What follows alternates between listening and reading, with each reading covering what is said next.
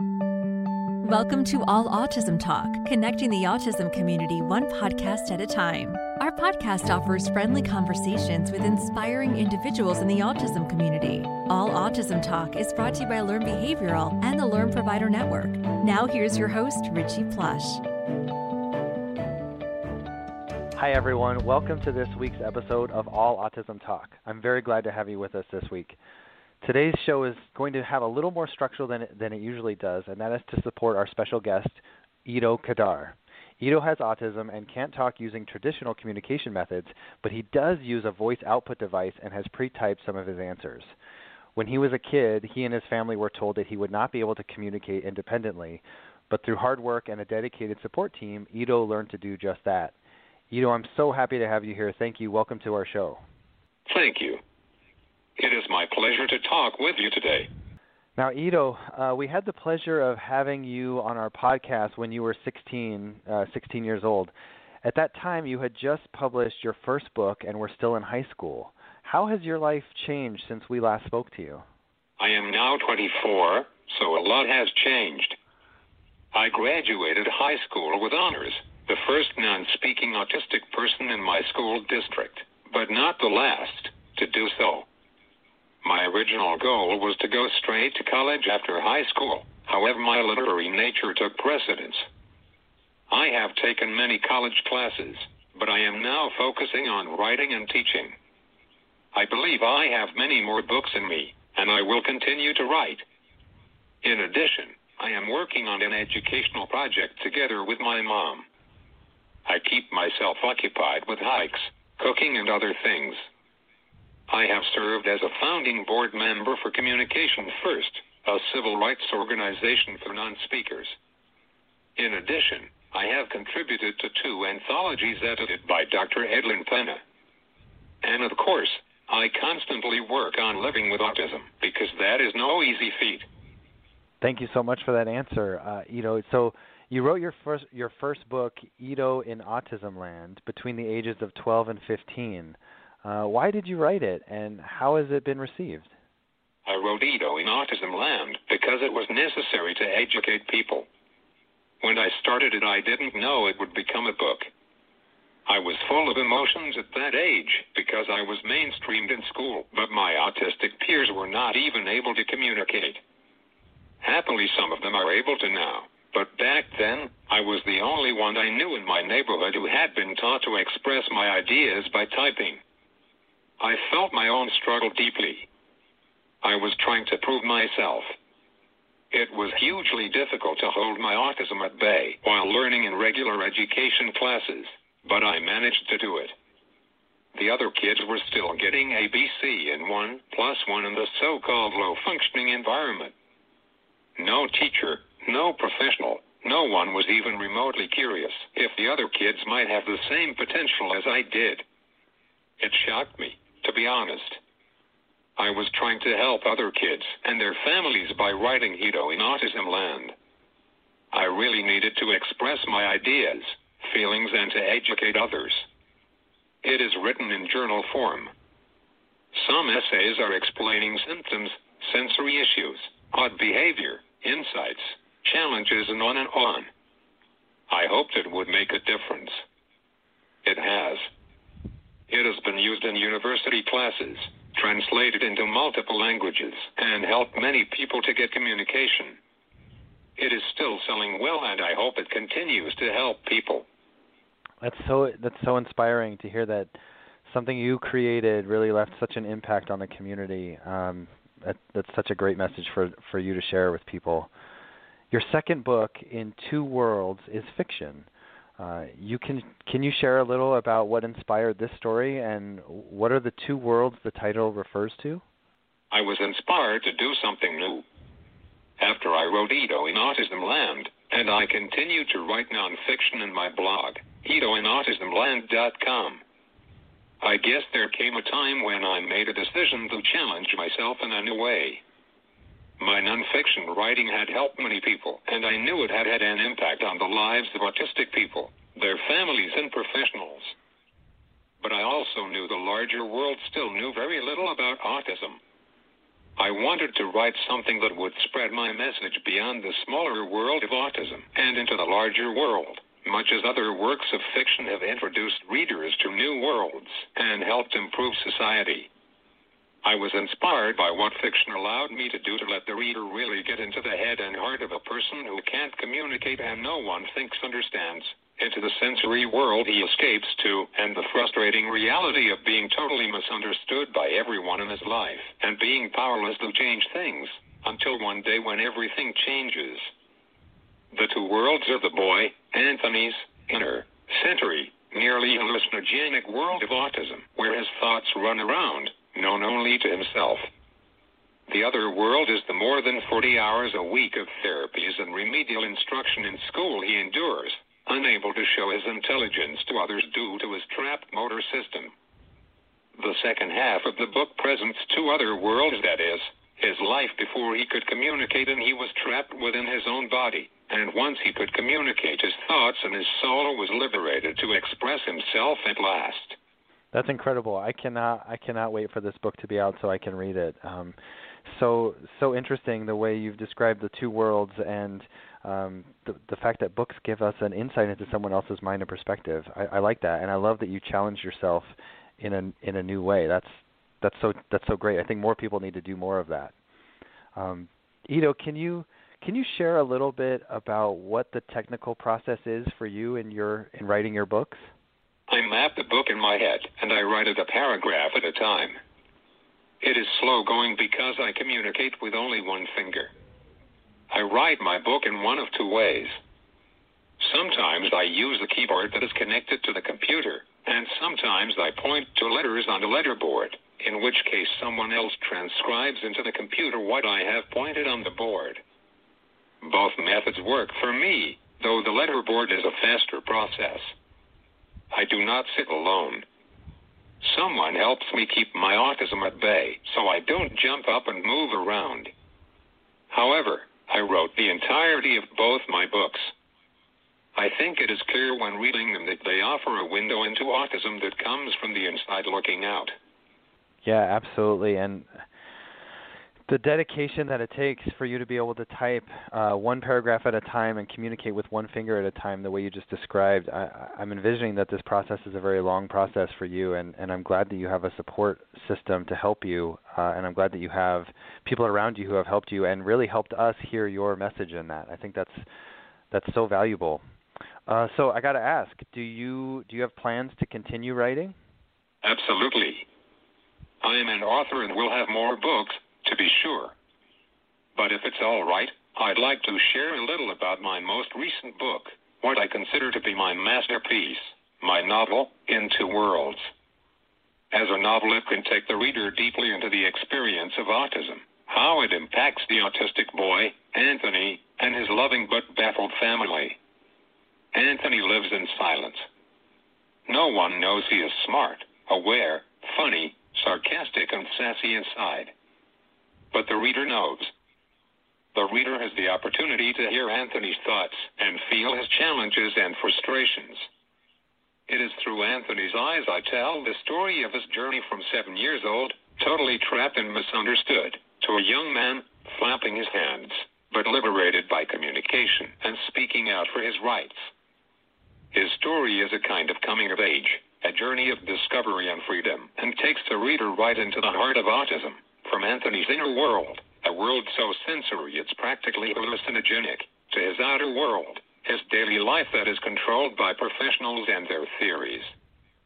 My hope is that by going into the head of a non-speaking autistic boy that readers will be moved and gain insight into the experience of what it is like to live bombarded by sensory stimulation, yet to be unable to communicate your thoughts and show people who you really are. The reader is the only one, besides the protagonist, Anthony, who knows he is smart and understands everything.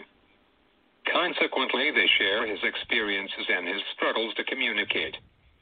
It is also the story of his family. The book is true to life and has received excellent reviews from readers, Carcass Reviews and Book Life, where it was a quarter finalist for fiction. I hope you will check it out. I can't wait. I can't wait to check it out. To be honest, I got chills just hearing your description. The fact that going through this book, that Anthony and the reader are going to be the only two people that know what's kind of happening in the moment. I think it's such a brilliant way to educate and enlighten an audience that is longing to hear that voice. I can't wait to read it. So I know that your story has educated a lot of people on some of the misconceptions about individuals with autism. Are there any insights that you have gained in this process that were surprising to you?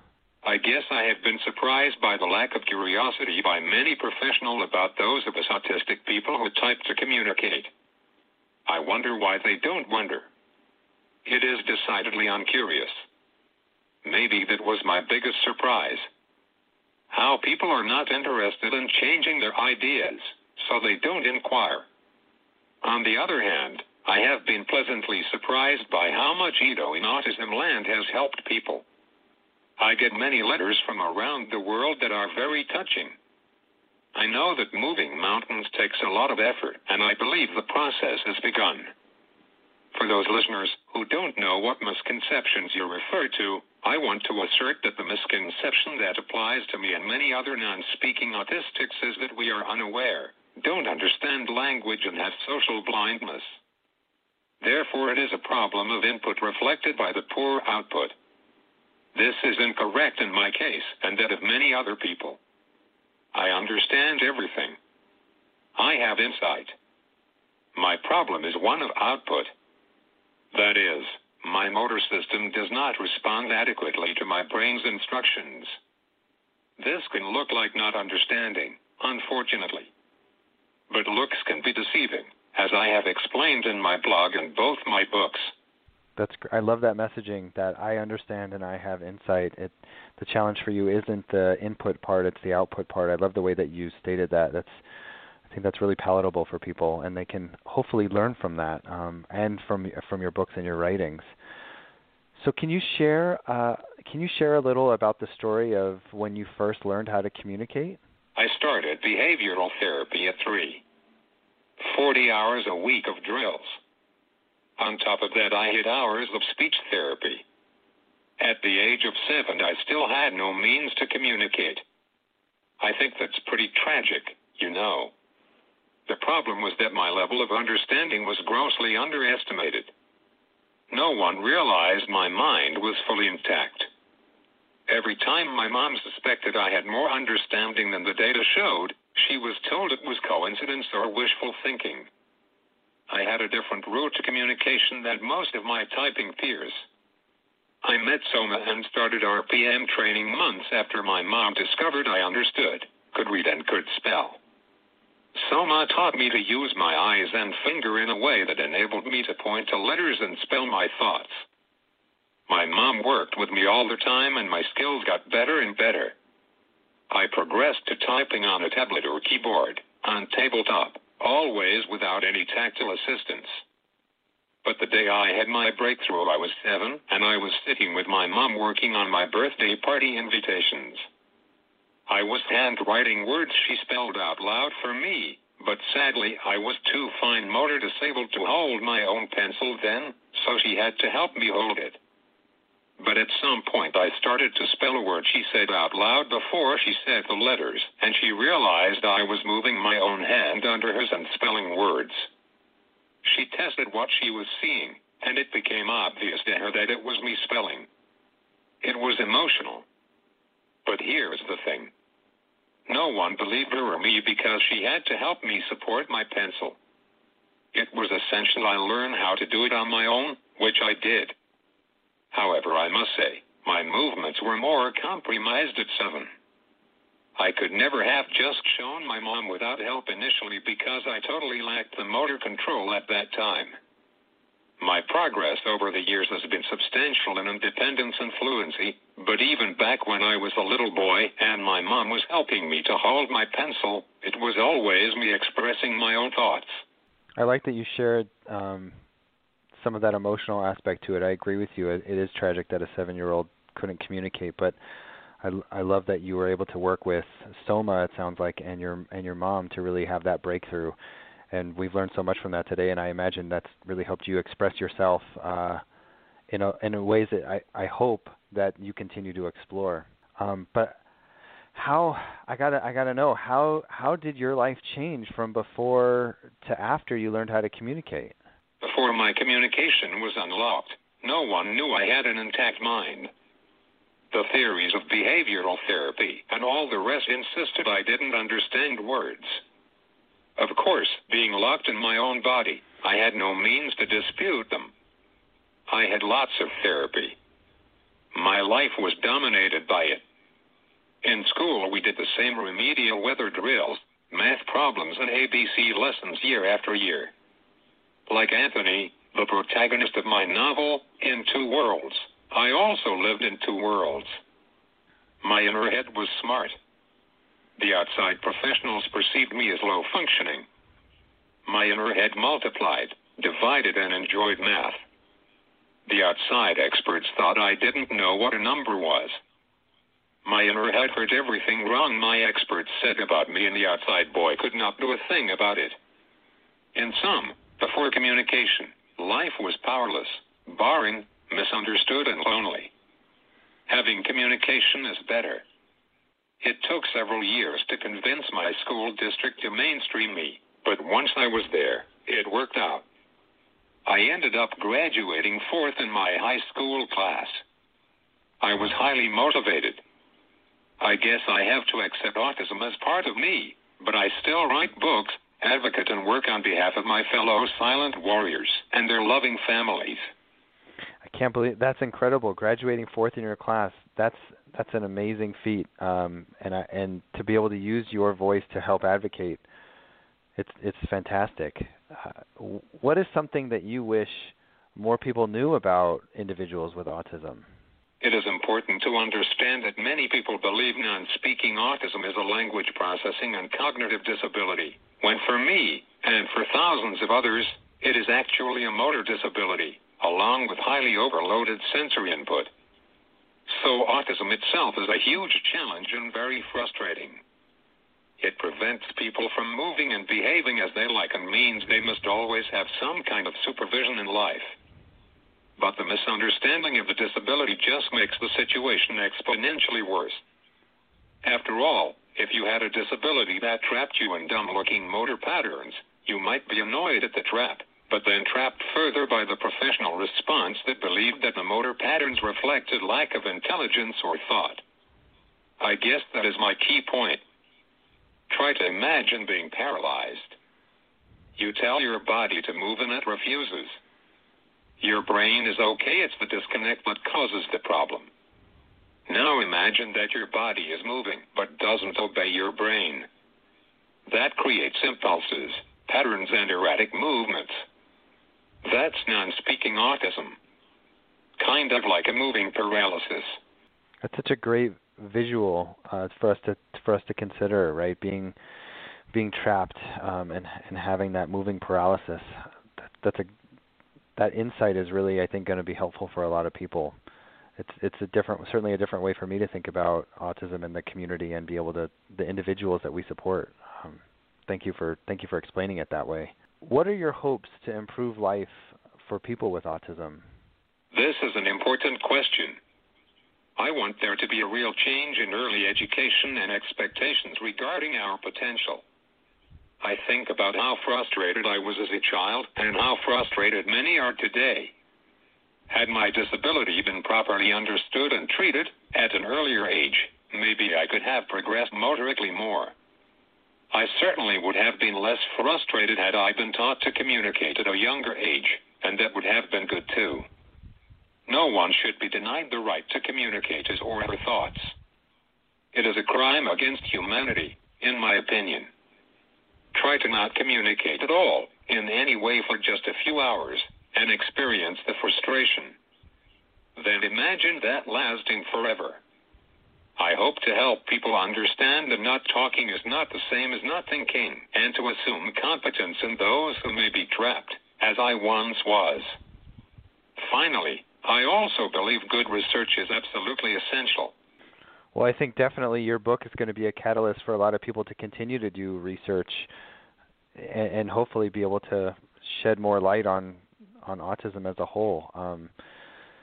Yeah, I have so many thoughts. I'm trying to wrap my head around all the things that you're sharing with us, Ido, and there's so many things that I'm thinking about and wanting to learn more about, and I hope that the people who are listening are encouraged to do their research and certainly listen to your message and listen to the books that you've written and read the books that you've written so that they can hear and educate themselves. What you said, no one should be denied the right to communicate, is a powerful statement, and I hope people are listening to that and that they pull that from all that you're sharing with us today and through your books and blogs and other ways. So for you, Ido, what is next for you? I am starting to work on writing another book. Mainly, I am currently helping to develop an online class to help other autistic people gain the skills needed to communicate. My goal is to keep educating and advocating and to keep my challenges varied and fresh. On a personal level, I enjoy taking classes, cooking, and I love hiking. In addition, I am particularly eager to help people learn about In Two Worlds, because I believe it is a great book that deserves to be read. You can find In Two Worlds on Amazon, Kindle, and Smashwords as an ebook. Ido in Autism Land is also available in the same formats, as well as Nook. And Ido, we will post links to all of those in our show notes so that people can find them easily. I love that you're continuing to share your voice and educate not just the general population, but also individuals with autism through your online classes, through your books, through your blogs. We are so fortunate, and we are better because of the work that you're doing. And I just want to commend you and say thank you to you and your family for all the work that you've put in. It's certainly going to help all of us and all the clinicians and families really push forward the community and the supports that we offer. And thank you so much for your time today and your insight. It's been an absolute pleasure to have you on. Thank you, Richie. I enjoyed this opportunity to speak with you today about autism and about my books, Ido in Autism Land and In Two Worlds. It was a great pleasure. Be well and take care of yourself, Ido. We look forward to having you on again in the future.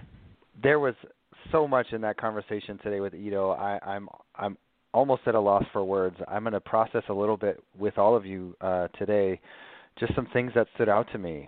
It was such a unique perspective of Ido's world and how he could hear and understand and just couldn't articulate, couldn't give back. His input was fine, but his output was inhibited by his, motor limitations, and how everyone just sort of made the assumption of who he was versus who he really is. And what a powerful voice he has, and what a powerful message he's sending. A couple things that stood out to me that really just jumped off from my notes was, one, that he was surprised by the lack of curiosity from people, right, through just from some of the people he's spoken with and some of the researchers, just that genuine lack of curiosity. I, for one, have more questions today than I anticipated I would have ending. I have more questions now than I did before we sat down. And I think it's really important for us as people to recognize that through our interactions socially and certainly with all of the families, that we just need to continue to be curious. Had it not been for his mom's curiosity and it sounds like his therapist's curiosity, they wouldn't have found this voice and really unlocked this powerful message. Just inspired by this book that he's written, and inspired by the message that he's sending of being able for the reader to be trapped with Anthony in his book of In Two Worlds. Being able to experience that, I think, is going to give us a glimpse into his world and his upbringing and a little bit of what he's struggled with and overcome. And I think that's going to be so valuable and eye-opening for a lot of people. And really, hopefully, that sparks some of that curiosity and that sparks some of that genuine interest, whether it be from a research perspective or a communication perspective or just talking to people. Throughout all of this, throughout everything he said today, communication was obviously the opening and the mechanism for him to be able to find his voice, and I think that's so important with every one of us. I can't imagine not being able to communicate, and as Ido was describing, imagine not being able to talk for a few hours. The only thing I could feel was loneliness, and for him to be able to share that and to overcome that, I think is really insightful into what he was experiencing at the time, and what we need to be remembering as we're providing therapy or as we're caring for loved ones with autism. An episode like this week takes a lot of planning and extra preparation. So before we conclude, I just want to give a special shout out and thank you to our producer, Christina Hempstead, for all the time and energy she put into making sure that everybody was set up for success in this. And, of course, to our editor, Chad Koutsian, for making sure that everything flows the way it's supposed to. We appreciate both of your time and energies in this. As always, you can find us on Facebook and Instagram at Autism Therapies. And if you have a show suggestion or if you'd like to send us some feedback, please send us an email at allautismtalk@learnbehavioral.com. And feel free to subscribe and rate us at iTunes or wherever it is you get your podcasts. Thanks. Be well. We hope you've enjoyed today's episode of All Autism Talk. This podcast is brought to you by Learn Behavioral, the leading network of providers serving children with autism and other special needs. Visit us at learnbehavioral.com. Listen to previous episodes at allautismtalk.com, on iTunes, Apple Podcasts, or wherever you get your podcasts. All Autism Talk, connecting the autism community one podcast at a time.